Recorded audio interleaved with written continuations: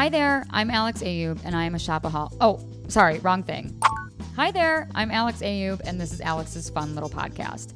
I know, another 30-something starts a podcast. I'm not going to sell you some BS like this podcast will be different from everyone you've ever listened to, but I want this podcast to be a reprieve in your day, a place to find a little bit of joy and hopefully a lot of fun.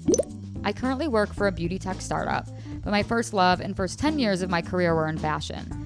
I also have a lifelong disability and constantly am working to be an advocate for the disability community and break the stigmas that surround us. I began a now semi-retired blog, The Nines, over 10 years ago, which combined my love of writing and fashion.